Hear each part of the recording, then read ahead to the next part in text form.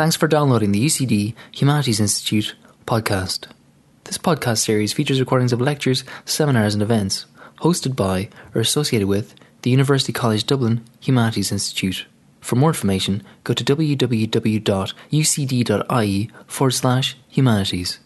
In this episode, a recording from Law and Revolution in Ireland, Law and Lawyers Before, During and After the Cromwellian Interregnum. This conference took place in the House of Lords on the 27th and 28th of November 2014. It was organised by Dr Coleman Dennehy in association with the Irish Legal History Society and generously supported by the Society, the Bank of Ireland, UCD Humanities Institute, University College London Department of History and UCD School of History and Archives. The event was recorded for podcasting by Real Smart Media. This episode features a paper from Session 2 entitled Lawyers and the Law and the Writings of Sir William Parsons. The paper was given by Dr John Cunningham of Trinity College Dublin and the University of Exeter. I will begin by focusing on Parsons the man and on his career, before moving on to discuss his writings and the place of lawyers and the law within them. In the context of 17th century Ireland, Sir William Parsons requires little introduction. He belonged to that group of mostly English-born Protestants who dominated the Irish administration between the late 16th century and 1641. These men, the so-called New English, saw themselves as engaged in a providential mission to civilise and to anglicise Ireland. In the 1590s, Parsons established himself as assistant to his uncle, Sir Geoffrey Fenton, Surveyor General of Ireland, and he succeeded his uncle in that office in 1602. Thereafter, he became closely involved with the implementation of plantation policy in Ulster and elsewhere, amassing a considerable estate for himself in the process. Thomas Cart described Parsons as, quote, plodding, assiduous and indefatigable, greedy of gain and eager to raise a fortune, which it is not difficult for a man of indifferent parts to do when he is not hampered with scruples about the ways of getting it, unquote. Cart is clearly hostile to Parsons. By 1620, he had won the Duke of Buckingham's favour, securing as a result a knighthood, a seat on the Irish Privy Council and appointment as Master of the Court of Wards. He was also involved in the work of the Commission for Defective Titles. This body generated considerable resentment by voiding many existing patents for land and forcing proprietors to avail of new titles at higher rents. While Parsons filled a variety of legal roles, there is no evidence of his having undertaken any legal training. According again to Thomas Cart, Parsons was, quote, a person of mean extract, bred up to read and write, which faculty was all his learning, unquote. In the turmoil around the Earl of Strafford's fall from power in 1640, Parsons was promoted to lead the Irish government as one of two Lords Justice alongside the elderly and frail Sir John Burleigh. This appointment meant that Parsons would be the chief influence on the Irish government's response to news of rebellion in Ulster in October 1641. Contemporary judgments of his performance in this role were deeply divided. Sir John Temple portrayed Parsons as acting in a measured and diligent fashion as he sought to secure assistance from England, organise the defence of Dublin and liaise with Catholic landowners in adjacent counties to prevent the spread of violence from the north. In contrast, a remonstrance drawn up by the Confederate Catholics in March 1643 depicted the policies pursued by Parsons as having been instrumental firstly in causing the outbreak of the rebellion in Ulster and secondly in goading Catholics elsewhere into the rebel camp. Aidan Clark has suggested that there was some truth behind both perspectives. Parsons did make some effort to secure support from the Old English Catholics in the Dublin region in the early stages of the rebellion. Once assured of military support from England, however, he clearly relished the prospect of confiscating as much Catholic land as possible, and as he mentioned in a letter to London, settling here very great multitudes of the English in new plantations. The outbreak of civil war in England, however, fundamentally altered the political and military context. By the autumn of 1642, Irish Catholics had organised a system of government of their own, headquartered at Kilkenny. The King's growing desire to agree a truce with these Confederate Catholics was soon to cause major problems among the Dublin government. One of the major obstacles to compromise was the Protestant understanding of 1641 as a countrywide Catholic conspiracy to massacre all Protestants and to eradicate all traces of their existence from the Irish landscape. This perception was reinforced by the content of witness testimonies collected from Protestant refugees, which recounted widespread atrocities and all manner of terrible suffering at the hands of Catholics. This blood-soaked narrative was widely disseminated in pamphlet literature, and it, along with the radical confiscation policy enshrined in the Adventurers Act of 1642, appeared to cut away the grounds for ready compromise with the Confederate Catholics. When the King nonetheless moved to open negotiations in the spring of 1643, this was a source of great alarm for many Irish Protestants. Parsons' sympathy for the cause of the English Parliament and his opposition to negotiations between the Royalists led by the Earl of Ormond and the Confederate Catholics made Parsons' position at the head of the Irish government untenable. At the end of March 1643, he was dismissed from the office of Lord Justice. In July, the King ordered his removal from the Irish Privy Council and shortly thereafter his arrest. From that point until his relocation to London late in 1646, Parsons enjoyed a relatively low profile. One contemporary noted that, quote, he retired with much ease to his own privacies, with which he was much satisfied. Once in London, Parsons was active in the group labelled by Patrick Little as the Irish Independents. He secured appointment to the Privy Council of Lord Lisle, who was briefly the Parliament's Lord Lieutenant for Ireland in 1646-47. He also became involved in raising money for use in Ireland. Just when the rapid progress of Oliver Cromwell's campaign appeared to be creating an opening for Parsons' return to Ireland, death intervened. He died in Westminster in March 1650, aged about 80 years.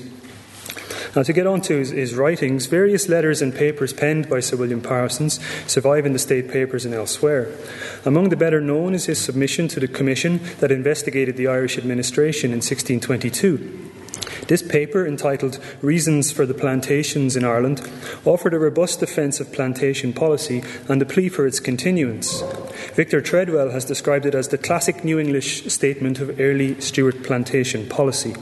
The work that I want to focus on today, however, dates from the mid-1640s and has been almost entirely overlooked. In May 1649, with preparations in full swing for Cromwell's expedition, Parsons approached the English Council of State with a proposal to publish one or more tracts. It considered his proposal on the 9th of May, and the relevant passage from the State Papers is worth quoting. The Lord President of the Council of State, having informed the Council that Sir William Parsons has prepared some discourses asserting the English interest in Ireland and discovering the ingratitude and unworthy dealings of the Irish and their adherents in partaking in that horrid rebellion there, particularly one tract called Examen Hibernicae and another discourse containing questions and objections concerning the war in Ireland, the Council ordered Sir William Parsons to review his tracts and discourses and caused them to be printed and published. Now, as a postgraduate student in Galway some years ago, my efforts to track down a pamphlet entitled Examen Hibernicae proved unsuccessful. There is no trace of any such print publication. Eamon Darcy, however, in his recent monograph, drew attention to a surviving manuscript tract entitled Examen Hiberniae, so the second word is ending with AE rather than CE. On the basis of the 1649 reference in the State Papers, Darcy made the link to Parsons. And I should mention that I'm grateful to Eamon for discussing the manuscript with me and for encouraging me to look at it more closely. So 2 manuscript copies of Examen Hiberniae have survived. Manuscript 692 in the National Library of Ireland belonged in 1727 to Edward Umfreville, an avid English collector of legal manuscripts. It was purchased by the Duke of Newcastle in 1758 and found its way to the National Library in the late 1930s after the sale of the library at Clumber House. The other copy, which bears no contemporary title, was once part of the enormous library of the Duke of Chandos. It was purchased by Jeremiah Mills in 1747 and later given by him to the British Museum in 1766. And I think that second copy may have belonged to the Earl of Clarendon before it belonged to Chandos, but I can't quite prove that. Now, neither copy of this tract in manuscript bears the name of Sir William Parsons. The National Library of Ireland copy is entirely anonymous, although a scribbled note by Umfreville attributed it to Parsons' colleague, Sir John Temple, on the basis of the internal evidence.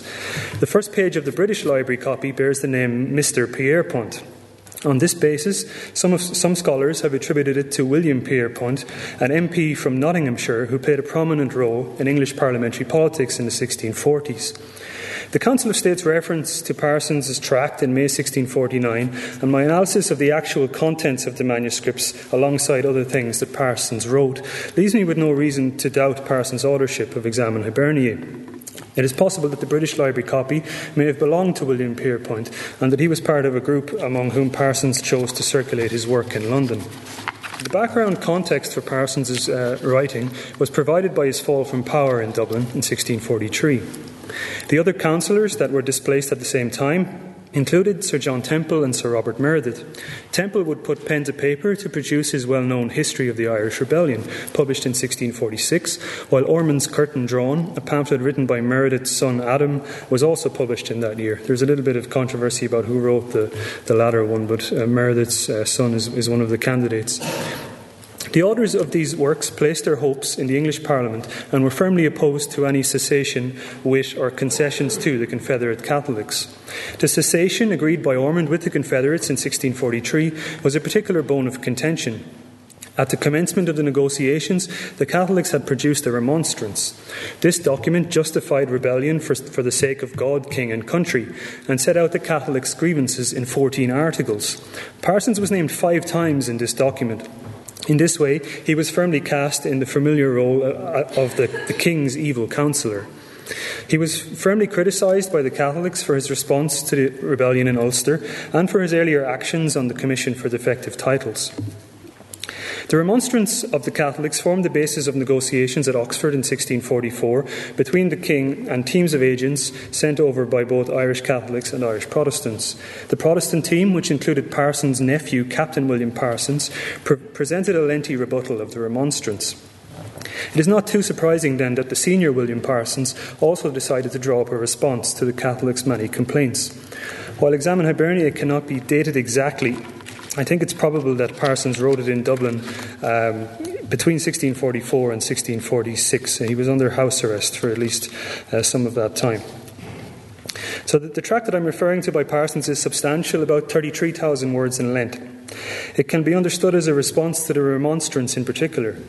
In addition, Parsons also seems to have been aware of the more radical Catholic arguments that questioned the very basis of English rule in Ireland and denied the legitimacy of the Anglo-Norman conquest. The only author in this category that he mentioned by name was Philip O'Sullivan Bear, whom he credited with the argument that, quote, the New English ought to be set upon no less than Turks, and that it was a doctrine fetched from hell that Catholics should join with the Protestants. Other writers and authorities mentioned by Parsons included Giraldus Cambrensis, Archbishop James Usher, and Sir Edward Coke. So Parsons' tract contained 6 main sections, which would have been on a slide, if there was a slide. The first and most substantial section was concerned with vindicating England's right to rule Ireland and with countering Catholic arguments against the prominent role and extensive influence enjoyed by the New English in Ireland. 2 further sections answered the Confederates' claims that they had taken up arms in defence of their religion on the one hand and the King's prerogative on the other. Parsons also sought to contradict the Catholics' arguments that Ireland had, since the 16th century, been governed unjustly, with Catholics experiencing discrimination and exclusion from places of honour and trust. Lastly, he sought to refute the accusation that the government had reacted inappropriately to the rebellion in Ulster and that an attack by its forces on Clontarf on 15 December 1641 had been decisive in forcing the Catholics of the Pale into the rebellion. That attack on Clontarf was one of the deeds of Sir Charles Coote, who was mentioned quite a bit this morning in the context of martial law proceedings. The work that much of Parsons' tract perhaps most closely resembles is Sir John Davies' discovery of the true causes why Ireland was never entirely subdued, first published in 1612. Those of you familiar with Davies' work will be familiar with its dual structure. It deals first of all with military shortcomings before working through the reign of successive monarchs a second time to highlight the many defects of English civil government in Ireland. In dealing with the period from the Anglo-Norman conquest to the end of the 16th century, Parsons seems to have followed roughly the outline of Davies' history. But the most striking similarity, aside from chronology and the same prominent people cropping up, obviously, is their portrayal of and their common attitude towards the supposedly benevolent effects of English law. More about that later. Davies' sustained criticism of the role of the Anglo-Norman lords was just one aspect that was particularly serviceable for Parsons, faced as he was with a barrage of criticism from their descendants, the Old English. Needless to say, the circumstances in which Parsons found himself in the mid-1640s were very different from Davies' situation around 1612. Davies' tone was both optimistic and triumphant. The Irish War was won, and the island-wide introduction of English law was destined to enable Anglicisation, cementing peace and prosperity.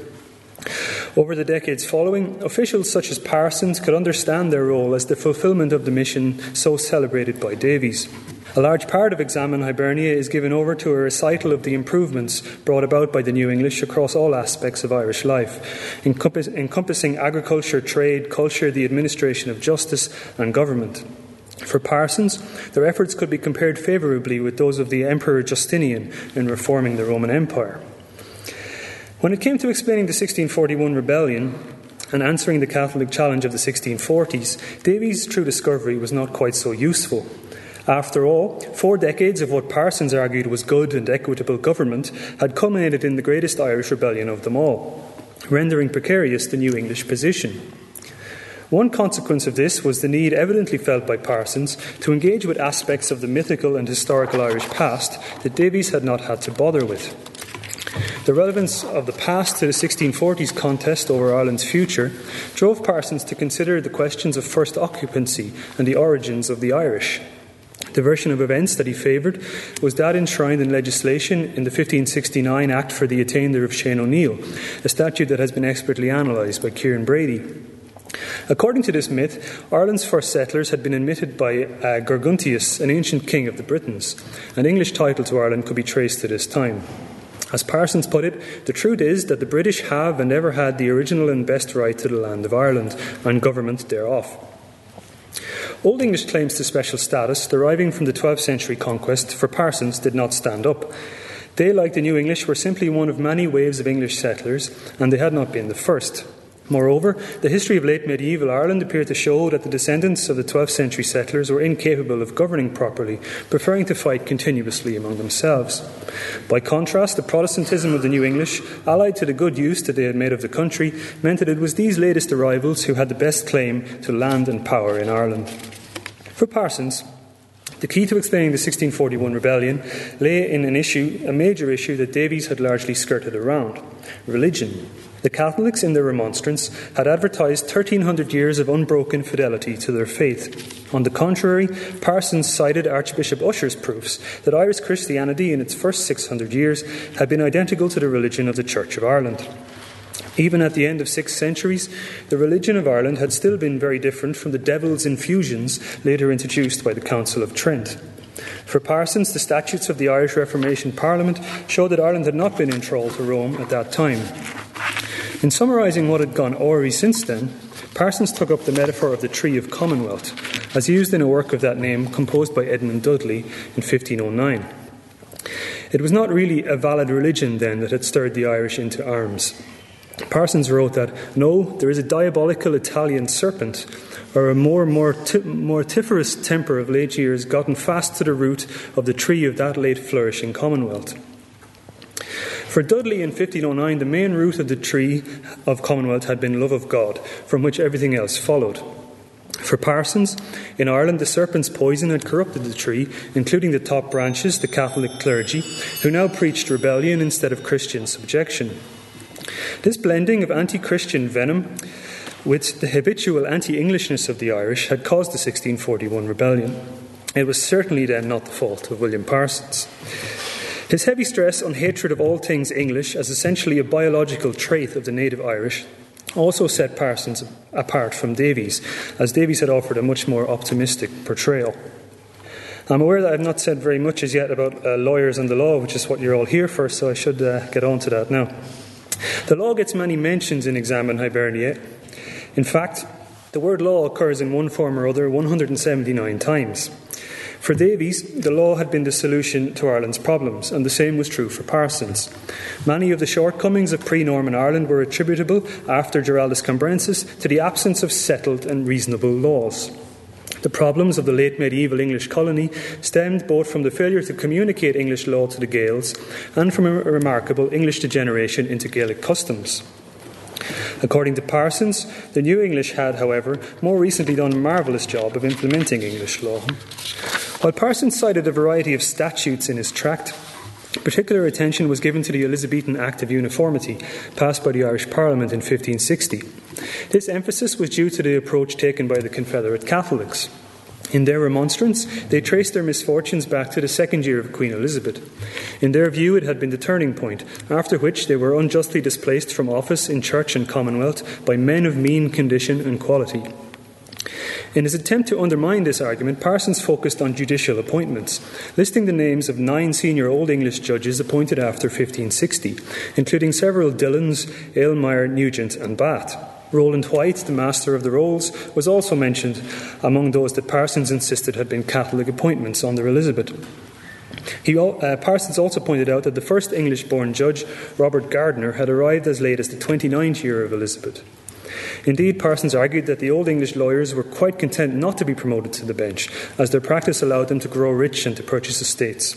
He also pointed out that the Catholics continued to be employed in lesser offices, as sheriffs and so on.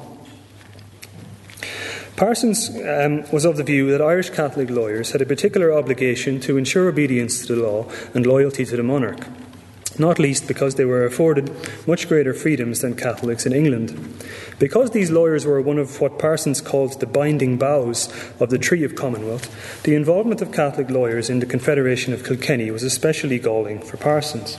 He wrote that, quote, "They who are or should be the children of peace, now instead of arguments to lead men into submission and duty, do assert this rebellion to be lawful," unquote. Parsons' main charge against the Catholic lawyers is worth reciting in full, and for some reason this passage makes me imagine Parsons choking on his cornflakes about 1643, reading the charges against him in the Catholic Remonstrance. So what he says is that the Catholic lawyers had encouraged other Catholics to, quote, "sit down under their delirements called laws, void of any kind of lawful authority, void of all legality, and the new frame of government published from their assemblies, a proper result of so presumptuous a combination to the highest derogation of His Majesty's sovereignty, sovereign authority and prerogative, which yet in words they perfidiously pretend to uphold and maintain, and to the alienation as much as they can of the people, from the good and wholesome laws of the land, and from their reverence and subjection due to their natural lord, and to the most clement English government, thereby depriving the crown of the most precious treasure, the hearts and minds of the people, without whom towers, walls and campaigns are but useless and dead things, which can be no other thing but a hateful preparation to found and introduce against His Majesty and His laws the old Irish arbitrary rule, tyranny, usages and powers," unquote. This extract, I think, shows how Parsons characterised the law as the glue that held society together. The only conceivable alternative to English law was apparently Gaelic tyranny. Yet Parsons did not believe that all was lost for the New English. Indeed, he expressed the hope that his tract might, quote, "stir up and induce His Majesty and His Parliament to make fit laws for such men," unquote. Only appropriate anti-Catholic laws, then, would solve the Irish problem once and for all. The law, it seemed, was the answer to everything. Before concluding, I want to mention one other interesting aspect. While Examen Hiberniae was never published, there was a pamphlet published in 1651, which I want to talk about. It was titled An Answer to Certain Jesuitical Queries. It was some 70 pages in length, and it was published by Thomas Waring in 1651. Thomas Waring had acted as clerk to the commissioners who collected the 1641 depositions before going to London later in the 1640s.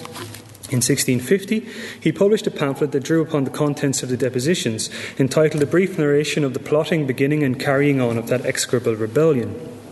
This latter pamphlet by Waring, with its portrayal of the Irish Catholics as devils, has been credited by Catherine Canino as exerting a strong influence on John Milton's Paradise Lost. The Answer to Jesuitical Queries, published in 1651, is comprised of 17 challenges to English rule in Ireland, each of which is rebutted in turn. The first of these queries, for example, asked whether the land or inheritance that a nation had for some hundreds or thousands of years enjoyed and possessed without any others laying claim to have a more special right to the same, be not their special right which God and nature had given them, unquote. This set of queries is generally believed to have originated in a document that no longer survives in original form. It was reportedly circulated among Cromwell's troops around May 1649 by opponents in England of the Irish expedition. The text of the queries survived only in a London newsbook of May 1649 and in Waring's pamphlet. Several scholars, including Nora Carlin, have approached the queries as an important expression of leveller ideology and of their hostility towards the conquest of Ireland. These scholars don't accept Waring's assertion made in the preface to the answer to Jesuitical queries from 1651 that the queries were in fact the work of an Irish Jesuit determined to disrupt Cromwell's plans. Putting a leveller spin on things made a lot of sense in 1649, but by 1651 the levellers really lost their influence, whereas Jesuits kind of had an eternal value as a sort of a bogeyman in these sort of pamphlets. So Waring's detailed answers to the queries have received less attention than the actual questions or queries themselves. An examination of those answers reveals that they are based directly upon the text of Parsons' Examen Hibernia, sometimes repeating that tract word for word, and offering identical quotes from the same statutes that Parsons used. Now, Parsons would certainly have known Waring through his work with the 1641 Depositions Commission, and he appears to have acted as his patron in London in 1649. When Waring first approached the Council of State to seek support for publication of his pamphlet on the depositions, he produced a recommendation from William Parsons. The Council of State duly gave its stamp of approval to Parsons' Examen Hiberniae and Waring's brief narration on the same day, the 9th of May 1649.